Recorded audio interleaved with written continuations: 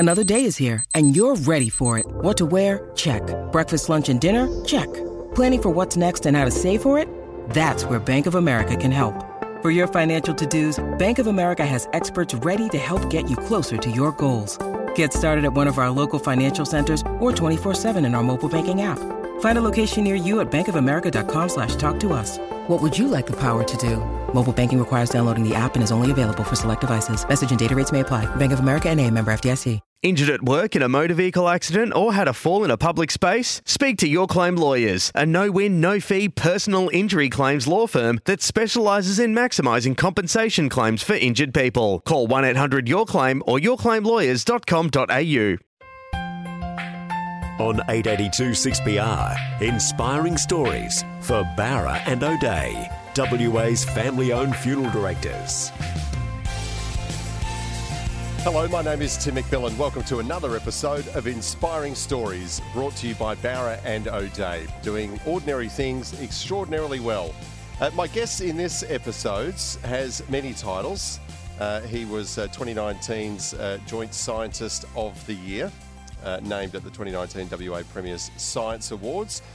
He's a professor. He's at Curtin University. He leads their Space Science and Technology Centre. He is a professor of planetary science. But I think, above all things, he seems to be a bit of a big kid. So it's with great pleasure I say hello and welcome to Professor Phil Bland. How are you, Phil? Good. Great to be here. Now, I think the last time that I spoke to you was when you and others were on the hunt for a large piece of rock that had apparently fallen to Earth close to home here in WA. You were on the trail. I think you were heading towards the wheat belt. There were all sorts of fairly credible reports, I think. That's what happened? right. What happened? It was so. I think that was it was a really bright fireball that people from Perth saw, and I think even maybe some pretty grainy footage. That's right. As well. It was really exciting. A lot of people recorded it on traffic cams and in cars and stuff, and we tried to put all that together and work out where the thing had landed, and we. We got really excited, and a lot of people got really excited. So we were trying to track it down because we wanted to do, kind of a good job for everybody and follow this story and see if we can find the rock. We didn't find it, but we kind of worked it out roughly where it was going to be. And it's always a great experience doing that because you meet people out in the bush and some great characters. And that's one of my favourite parts of the job. Do you think that thing will ever be found? Are they the sorts of things that turn up eventually? They can do. I mean, so in out in the Nullarbor, we've found meteorites there, and there's a way you can kind of date how long they've been on the Earth's surface. Yeah, and some of them have been around 40,000 years. Yeah. So it's possible that in 20,000 years, someone in the wheat belt will finally, hopefully sooner. Yeah, but it's possible. A long time to wait. They would find it. Yeah. If you had found that, what would you have done with it? Like, what happens with these things? Yeah, I mean that's a really good question. So the reason why we're interested in meteorites is basically because they're the oldest rocks in existence, and most of them formed within really short time of the start of the solar system. Some even formed before the sun started to shine, right? And so we can work out an awful lot about kind of how planets form by analysing meteorites. And what we're really interested in there is kind of how normal is our solar system? Did it form in a kind of run-of-the-mill way, in which case maybe planets like it are common in the universe, or is it weird? In which case, maybe it's a bit more lonely. And when you do find these things, you take it back to the lab. Do you cut it open? Do you just take a little chunk of it and put it under a microscope? What do you do with it? Basically, all of that kind of stuff. So there's a whole bunch of different analytical techniques we can throw at it, like a long list. But the big deal nowadays is really to try and analyze the smallest amount of material, so you can you're not sort of wasting it. So the people down the line, when they invent better techniques, can come at it from a different direction. But things like you can work out how long it's been hanging around in space since it got knocked off its asteroid, how big it was, which asteroid it came from, You could tell that which asteroid it's spliced away from. Yeah, it's kind of bonkers. Wow. So you can kind of think of it. I think most people who watch a forensic show on the telly, it's that kind of approach. It's sort of forensic approach to understanding rocks. Yeah. Okay. Yeah. In terms of the meteorites that you've found before, I mean, what have you learnt from them? Yeah, I mean, so actually the first one that we found, so I got a couple of stories there. So the first one that we found with Fireball Network Project. Yes, the Desert Fireball. Great name, by the way. It's a good name, isn't it? Yeah, I was really chuffed with that. The Desert Fireball Network. It sounds really exciting. It does. Well, it is quite exciting. So, but the first one we found there actually turned out to be really wacky, and it could well have been one of the ingredients that went in and making up the Earth. So we were able to sort of work that out based on its orbit and its composition, and which was kind of just gorgeous. Yeah. So we got a really nice story out of that one, which was fascinating. And then another one, which I was reminded of the other day. I was over in Washington for a conference, and a friend of mine is at the Smithsonian Institution.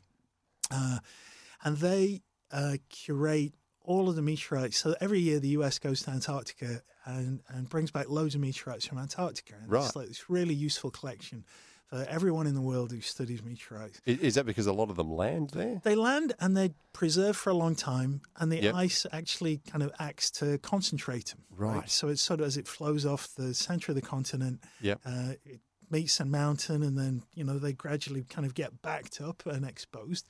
And I was down there in 1999-2000 in that season, and she had all of the meteorites that we found on my trip in a drawer.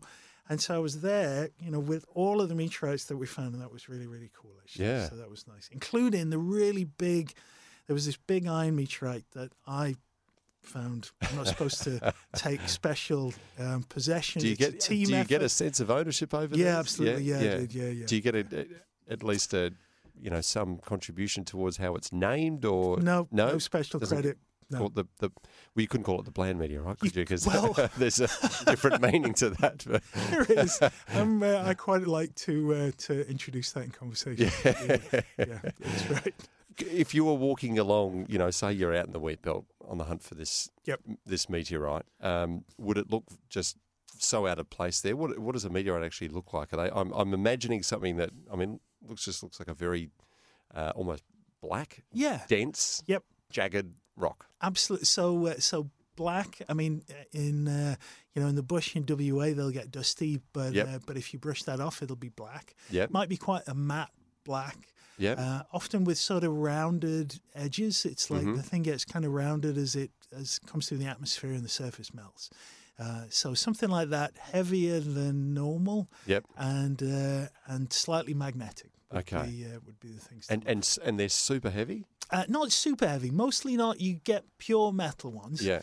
And they are super heavy, but the common ones are just heavier than a regular rock, but not super heavy. Why do you think we're so fascinated with meteorites? Obviously, you're coming at it from a pure science point of view, but I've seen TV programs where people buy these things. They spend huge amounts of money just buying these rocks. And there's people who, that's right, it's their kind of mission in life. They just collect them. And I think anything that's been in space is interesting. People have kind of the same thing with space debris when it lands or something. Yeah. And knowing that, how, like, people, there's meteorites from Mars. So knowing that, there's a chunk of Mars in your hand that you can kind of hold. It's pretty cool. It's kind of wacky. So I think it's things like that. I think space really gets people. Yeah. And having sort of a tangible thing that you can hold rather than kind of, this is what this galaxy looks like far, far away, which is still beautiful, but having actually something you can hold in your hand is pretty special. Yeah. Do these things still blow your mind if you're, say if you're standing in front of that drawer like you described and seeing these meteorites, so is your mind still blown by that? Absolutely. I've never got used to it. Yeah. And every now and then, the people that I know and will, I got to have a conversation with my mate at the Smithsonian. Right? Yeah. And I think, okay, how nuts is that? Yeah. Right? And I think, we have a conversation about like how the solar system formed. Right? Of course you do. Which is, right. So, and this is my life. Yeah. Yeah. So it does. Yeah. And how'd your team go on the weekend, by the way? Yeah. You kind of, you add that in at the end. Well, we never get into sports. No. Right? No, but it's mostly me, Trace. Yeah. Yeah. Yeah. Right. You must have some interesting social groups. We do. Yeah. I'd love to know where your fascination with science came. We'll take a break and we'll get into that after the break. This is Inspiring Stories. Professor Phil Bland is our special guest. Back with more soon. You're listening to another inspiring story brought to you by Barra and O'Day. This is Inspiring Stories with Tim McMillan on 882 6PR. Brought to you by Barra and O'Day. Welcome back to Inspiring Stories. Professor Phil Bland is our special guest, a scientist, particularly when it comes to gazing up at things in the sky and the stars and the planets and the asteroids and whatever else is out there in that vast expanse of space. But let's talk about you here on planet Earth, a young Phil Bland, attracted to science, but it wasn't necessarily space science, was it? No, it was. I think it was always kind of natural science. So, so rocks and space, and I got into space stuff at about the age of 8 or 9, something like that. But before that, pretty much anything. Anything like that, any like rocks or anything. Did you come from, and please don't take this the wrong way, but quite a nerdy family? No, not at all. No? No. So we were pretty, my mum was kind of really enthusiastic about the sort of natural environment, natural world. Yeah. So she'd grab me and my sister when we went on holiday in Wales, and in the morning, so we go see the rabbits, like out in the field or something like that. Yeah. She was really into things like that. But no, it was pretty, working class. So not much time for nerdy, sciencey fun. No. Days at the museums and that sort of thing. Not so much. No, not so much. What was life like then, where you grew up? You said working class, and we're talking Derbyshire, England. Just for those not familiar with that part of the world, paint a picture for us. Yeah, so Derbyshire's kind of like, I'm trying to think. I'm not sure if I'm trying to think of an Aussie equivalent. It's the north part of Derbyshire is really beautiful. That's called a Peak District, which is sort of great, hill country, that kind of thing. South part is kind of now post-industrial, so there's a lot of coal there, and it was also steel for a long time. So my family had mostly done coal and steel, and my dad worked at Rolls-Royce on the shop floor, so that was kind of the main, kind of higher-end job that you could get. Okay. So part of that real northern industrial belt of England. Yeah, that kind of thing. And so when I grew up, it was still, a lot of deep pits, and then it was sort of open cut mining and spoil heaps everywhere, and then miners' strike, and then not many jobs. So it was kind of it was interesting. Time to grow up in Britain, actually. And you've obviously gravitated towards sciencey things. Yep. But marine biology was something that caught your eye early. Tell us the story about that. So that was I'd seen Jaws. I'd seen the movie Jaws. And in the movie, so Richard Dreyfuss is the marine biologist that they bring in, and he's got this incredible boat. He's got this beautiful boat, and it had these downward pointing lights. It just looked gorgeous. So I thought, okay, marine biologist, right? That's what I want to do. So most, again, don't take this the wrong way, but most normal people watch that film and go, my takeaway out of that is I'm scared of sharks now, petrified of them. I'm not going in the water again for a while. And you took away from that, what a beautiful boat. I want to be a marine biologist. You've got to move past the shark thing, right, into kind of how can I use this in my career path.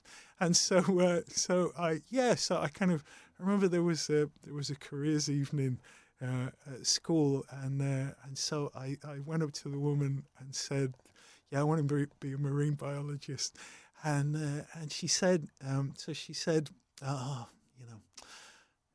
you need a PhD for that." Yeah. And what she meant was, "You're too thick." And so is everyone in this room, right? Because no one from Derbyshire has ever... I mean, I'm sure people from Derbyshire have got PhDs, but it really wasn't expected that you would do that, or even that you would go to uni, I think. Is that because she was still just, I suppose, buying into the class system and the structure, the social class systems in Britain at the time? Yeah, I mean, it was... so the schools, that I went to were fairly rough. And most people got jobs in in those sort of industries, and so the teachers are really kind of preparing you for jobs in those industries, in the coal pits. Yeah, exactly. And so you're not kind of how can I put it? You don't really get presented with opportunities about, why don't you put in an application at Cambridge or something? Yeah, because it's just not assumed that anyone is going to do that. Yeah. Yeah. Well, you defied all those expectations there, didn't you? And when did you take, gazing up at the sky and being fascinated by what you saw into something that you wanted to dedicate at least your academic life to post-school? Yeah, I realised that I really like space when I was about 8 or 9. Yeah. That I did a project at school. Sometimes you get to kind of you choose your own project and research something. And I did that. I did space flight, and I just couldn't stop reading about it. I loved it. And then I would watch everything about that. I went to uni and did geology, but really, to be honest, only because I was angry and stubborn. Because I really didn't like that that was kind of the reality that you were presented with. Yeah. You know what I mean? Yeah. It bugged me. And so and even then I really didn't think at uni that you could have a life doing this until right at the end. And end of my degree. And I realised that actually I really like this, and then I did think again about doing a PhD, but until right in the end, I didn't even consider it. Yeah. Who were the people that inspired you then to follow that? Yeah, well, I mean, I think it's really important for folks to. I think one of the things that I feel sometimes, when I meet people, members of the public, is that they kind of do put a distance between, you and them. They kind of look at a scientist and think that's like something, there's no way I could do that. And I, the decisions that I made in my life were not because I was sort of especially smart or anything. Like I say, it was just, I realized that was the thing I really wanted to do. And I think when, and I was stubborn and angry, right?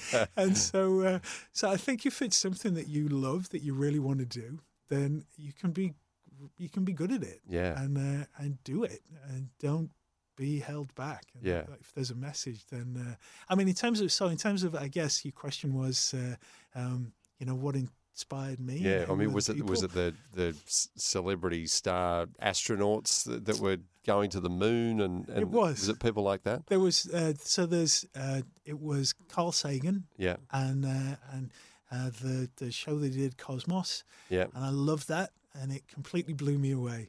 And then it was the Apollo. I was born I was born just in time, so I was 3 months old when Neil Armstrong stepped on the moon. So I can say that I saw it. I don't think there's any surviving brain cells from that, but I did see it. But it was that, and kind of watching, the history of that and the astronauts that did it, and then Carl Sagan, especially, with a sort of inspiration for wanting to do more of that.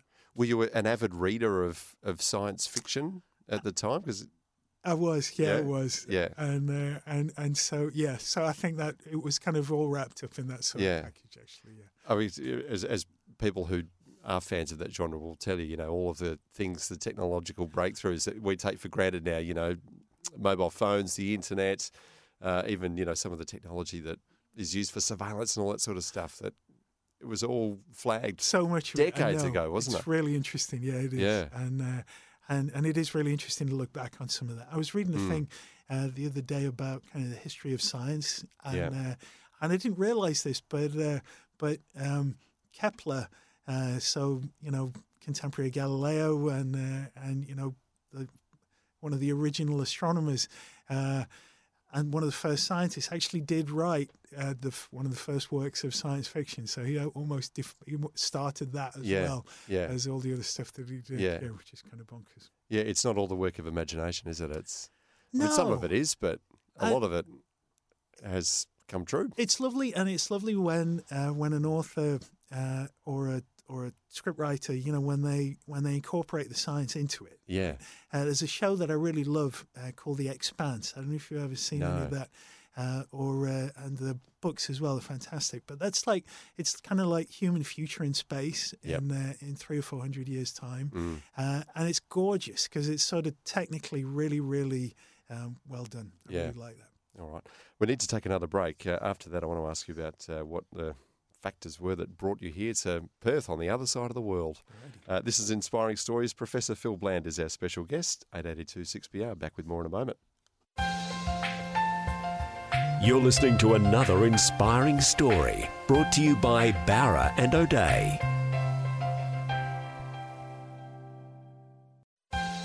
This is Inspiring Stories with Tim McMillan on 882 6PR. Brought to you by Barra and O'Day. Welcome back to Inspiring Stories. Professor Phil Bland is our special guest in this episode. We're talking, all things science and particularly space science. You've finished your university, that first phase of university anyway. Yep. You're in Manchester, right? Yes. Yeah. What then led you to come all the way here to the other side of the world? Yeah, so after uni, I had a really good time at uni. It was a great time with me in Manchester, loads of good bands. Yeah, it was awesome. You would have been right in the sweet spot of sort of 24-hour party people. Absolutely. Type. It was fantastic. Yeah. So I didn't have any money. And, the bank. But a lot of hazy memories. Yeah, it was awesome. So I couldn't do a PhD straight away because the bank didn't let me. And so I actually got a job as a curator of meteorites. That sounds like such a made-up job.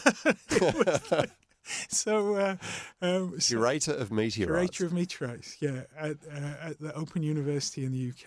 And I did that for a couple of years. Yeah. So you're literally just collecting them, putting them on show. It's basically, so that was a whole bunch of meteorites that they'd got from the Sahara and also Antarctica, and you're kind of classifying them, working out what they're made of, and then making them available for other scientists. And so that was the idea. And I did that for a couple of years and did my PhD as well. And then came out of Oz briefly. I got a short fellowship at WA Museum. Yeah. Back to the UK. And then in London for 10 years, and then here. Yeah. So it's taken a while to end up here. It did. It took a little while, And so I was in London at Imperial College for 10 years. What I did there, it was for a lot of that time on a Royal Society fellowship. And they're fantastic. So Royal Society is the oldest scientific society in the world. Yep. And you basically get, 8 years to do just whatever just fun stuff. Just really kind of pure research, because that's kind of what their raison d'etre is, and a bit of spending money. And the great thing is that you get invited to all of the posh do's at the Royal Society. So it's these sort of young pups who get one of these 8-year things. And then all the fellows of the Royal Society, who are these sort of titans of research, and who turned out none of them have egos, and they're just really excited to hear about what you're doing. Which was refreshing, which was gorgeous. Yeah. So that was a great experience. Yeah, I bet. And when you say getting to do lots of fun things, what is a fun thing to you? Yeah, so a fun thing for me was actually setting up the Desert Fireball Network so that we could track meteorites coming through the atmosphere. Yeah. Yes. Which is a worldwide network now, isn't it? Yes. It covers most of the globe. Yeah. So how does that actually work? So basically, what we do is we have cameras, kind of mini observatories out in the bush. Yeah. Each one can see the whole sky. It's got a fisheye lens. Uh-huh. If you imagine you've got kind of 3 of them and a fireball crossing the sky above them, by comparing where it is on this image versus that image versus the other, you can triangulate it. You can kind of work out its orientation in the atmosphere and then plot it back to get where it comes from in the solar system and plot it forward to work out where it lands. And so that's become, it went really well in Australia, and then colleagues are kind of excited about doing that in other places in the world. So who puts all these cameras in? Yeah, so my team do an awful lot of it. We've not got we're a pretty small posse of people, but we've put in about like 150 of these now. Right. And 50 in Oz, and then about 100 elsewhere in the world. So they're just gazing up, looking for these streaks of fiery light. Yeah. In the sky. And then trying to working out where they come from. It gives us a feel for kind of what is hitting the earth, so it's not just can we find the rocks, it's kind of how much stuff is hitting the earth, where does all that come from, what is the rate of impacts that we get, is any of it kind of concentrated in particular streams of stuff, so it gives us a lot of info. Yeah. And I suppose most of it doesn't end up hitting the earth, does it? No. It gets to the atmosphere and burns up. Exactly. So so most of what people see, when they see a fireball on a really nice night and they get a good one, mostly they don't land. It's only like maybe 5% land. Is that a bittersweet thing for you? The bittersweet thing is that everyone else in my team has seen better ones than me. Right? So I've never seen a really, really good one. I mean, and literally it's at the level of we were out in the Nullarbor searching for one time, and everyone turned in one direction, and there was actually one in the daytime. It was so bright that they could see it in the daytime. Wow! And I was looking the other way, and I missed it. And what is that? And so, or it'll be close enough so people hear sonic booms from them, and I've never experienced that. And I'm, what is that about? Right. You have had some wins, though. There's a great photo of you out in Lake Eyre. You're covered in mud. Yes. You're there on a 4-wheeler. And, again, I said at the top, you're like a big kid at heart. I think, on show in that photo because you'd obviously found something that you'd been looking for. And you were pretty excited about it. I was very excited. Tell us about that. Yeah, so that was so this was one we tracked it to where it had landed in Lake Eyre. Yeah. One of my colleagues did a flight over it. You can get those tourist flights over the lake. Yeah. And so he'd seen it, and there was in this kind of splat in the middle of the lake. Yeah. It's obviously dry at this point. That's right. And so then we had to spend. We took about another month to work out how to get there and to talk to the local Indigenous community and make sure it was all right with them and everything. And work out, the health and safety of how do you get in the middle of the lake on, because Lake Eyre isn't, there's Australian salt lakes that have got a decent crust and you can drive out in them. Yeah. Lake Eyre, it's more like kind of icing sugar on 10 meters of mud, right? And so then we had to get quad bikes, and we worked out that was the best way of doing it. And then the university had closed, so I couldn't buy a quad bike. So in the end, what I did was, maybe I shouldn't say that. We can edit well, that what later. What I did was basically, we might not, but anyway, keep going. Got the corporate card and went to the quad bike shop and just kept hitting it until we paid for the quad. Because uni, I couldn't arrange it. What does a quad bike cost when you buy it out there? That was 11. That was 11K. 11,000. Yeah, 11,000. Did you keep it afterwards? Or? Yeah. So we've still got that. Yeah. So it's Curtin University property that we use for searching for meteorites. Yeah. So it's all above board, but yeah, there's probably a rule that I broke there. To do that. Oh well. Yeah. But they'd all gone home for Christmas, right? Because exactly. was like Christmas, New Year, but it was awesome. And we would, there was a couple of members of the local Indigenous community that were acted as guides for us, and they were fantastic. And it was just an awesome experience. It was kind of just 2.5 days of madness because the rain was coming in. And if it had come in, we'd have been stuffed. We'd never have found it. You'd never find it. No. It'd be one of those might be found in 20,000 years, might not. And finding it, that's a great win on the science side, and it was also kind of real validation for the project because all these people, my folks who have done such a good job of working out, how all of this stuff works. You never really know have you done it right until you actually find the rock. So that was great. So you're out there hooning around Lake Eyre on your possibly illegitimately acquired quad bike after maxing the corporate. But yes, there was a rule that was bent. And you find it just before the rains come. Yes. And then what do you do with it? So it's when we find so meteorites are the property of the Commonwealth. Yeah.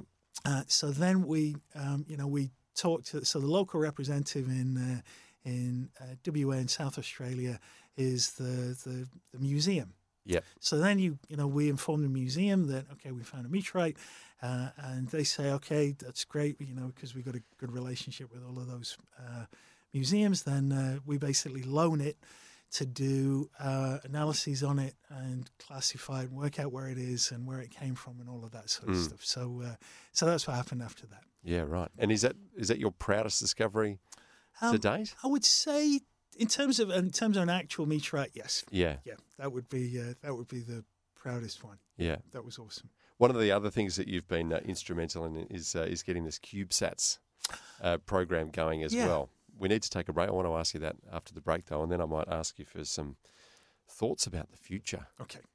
This is Inspiring Stories. Professor Phil Bland is our special guest. Back with more soon.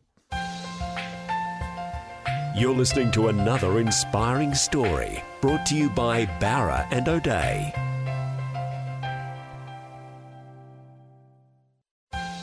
This is Inspiring Stories with Tim McMillan on 882 6PR, brought to you by Barra and O'Day. Welcome back to Inspiring Stories. Our special guest is the 2019 Joint WA Scientist of the Year, Professor Phil Bland. Phil, we talked about the Desert Fireball Network. Again, great name. CubeSats is also a pretty good name as well. That's another project, a fairly newish one that you're heavily involved with. Tell us about that. Yeah, so this was a project that started a couple of years ago now. In my group, we've got some staff engineers who've done awesome things. Like a couple of them were involved in building hardware that's now on the surface of Mars and Titan, right? On their rovers that are cruising on landers, around there? Yeah, right. On landers. And then, all the folks who've done this stuff for Desert Fireball Network, that's all really good engineering as well. So what we thought was, why don't we have a go at building our own small spacecraft? And there's these really small ones called CubeSats, which is now quite a popular kind of form factor, is how we describe it, for small satellites. And so we started that initially as an honours project for Curtin honours students. The students we got were absolutely awesome. They've now all gone on to be PhDs in our group. And we've got, additional staff scientists on that. And we've basically built our own from scratch small spacecraft. It's gorgeous. These folks, my team, have done an incredible job of it. And that one will be going up to the space station in August, September, something like that next year. Okay. And it'll get blipped out of the space station. And then there'll be a WA spacecraft in orbit around the world. Fantastic. The Earth, which would be great. And these things are quite small? Yeah. They're sort of shoebox that size? kind of size. So a cube, the basic unit, the smallest unit is 10 by 10 by 10 centimeters. Right. And that's then like a Rubik's Cube, It is, isn't exactly. It? Yeah. Really small. And then it's kind of how much engineering can you pack into that? And what's in that? Yeah, so what my folks have done, is really get all of the spacecraft systems, including the power, batteries, everything, in the 2.5 centimeters of that volume, which leaves kind of quite a lot of space then for a payload, which is which might be a camera or something like that. So most folks that have built these things before, that whole volume is taken up by the spacecraft systems itself. There's no room to do anything interesting. So so my folks, they've done an awesome job of that. That first one that we'll put up will be just probably one of those cubes. Yeah.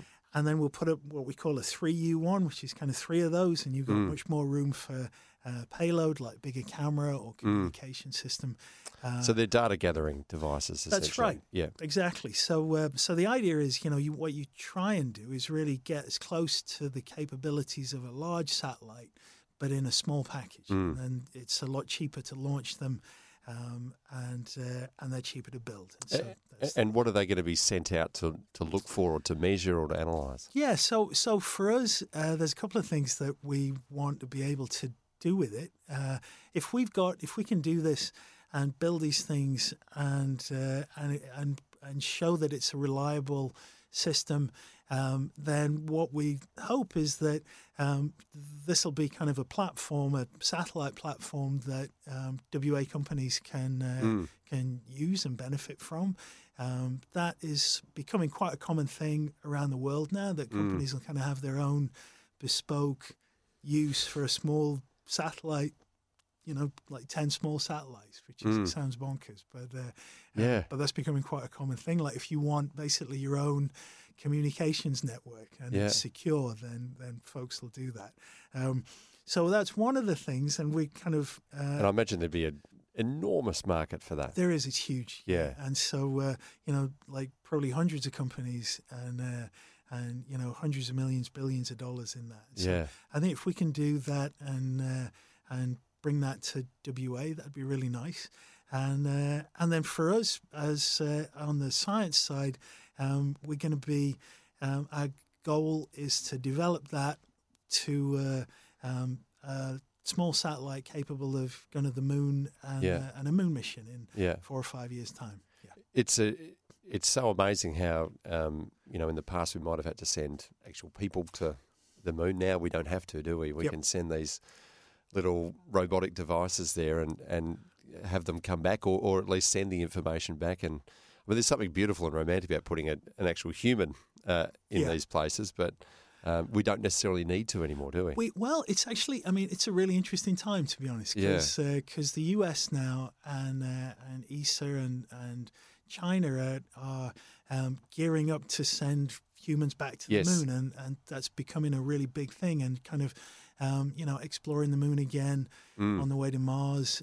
US is investing heavily in that. Australia has just signed up to join them in that effort, which is really exciting. So what we're trying to do really is be part of that and work with NASA. We're working with NASA on this small spacecraft that will do useful stuff for them in terms of delivering science for them that is interesting for them.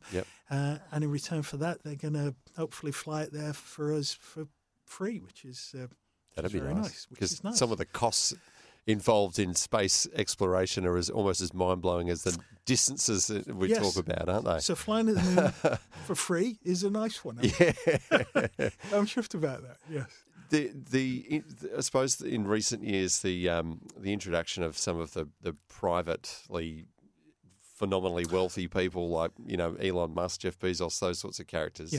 I suppose in the past it's been countries who have been leading the charge into space. Now you've got these individuals. Does that worry you? Because they might have different motivations to countries and national space programs. Do you think they're all doing this for their, for the betterment of planet Earth, or I think do you question their motivations? An interesting question. Yeah, no, I mean, I think I'm absolutely fine with industry getting involved in space. I think it's the only way that it'll have kind of a sustainable future, really. Yeah. So I'm really excited about that. Yeah. And those industries are partnering with the major agencies in most cases, which is great. I think certainly in some cases as well, those companies do have it's like a kind of a higher purpose as well. When you meet, I meet kind of leaders in the space industry side, and buried under the sort of bottom line, a lot of them are really geeking out about it, tremendously excited. I remember a thing, Elon Musk he hired and then refurbished one of the launch pads at Cape Canaveral. And it's actually the launch pad that was used for the Apollo missions and also for the first shuttle launch. And it had fallen out of use, and that was the one that he wanted. It wasn't the best one to do. It was knackered, but that was the one he wanted. He took his little boy up to the top of it and was just showing him what it was and telling him the stories of how it had been used before. And I looked at it, and I thought, speaking as a dad,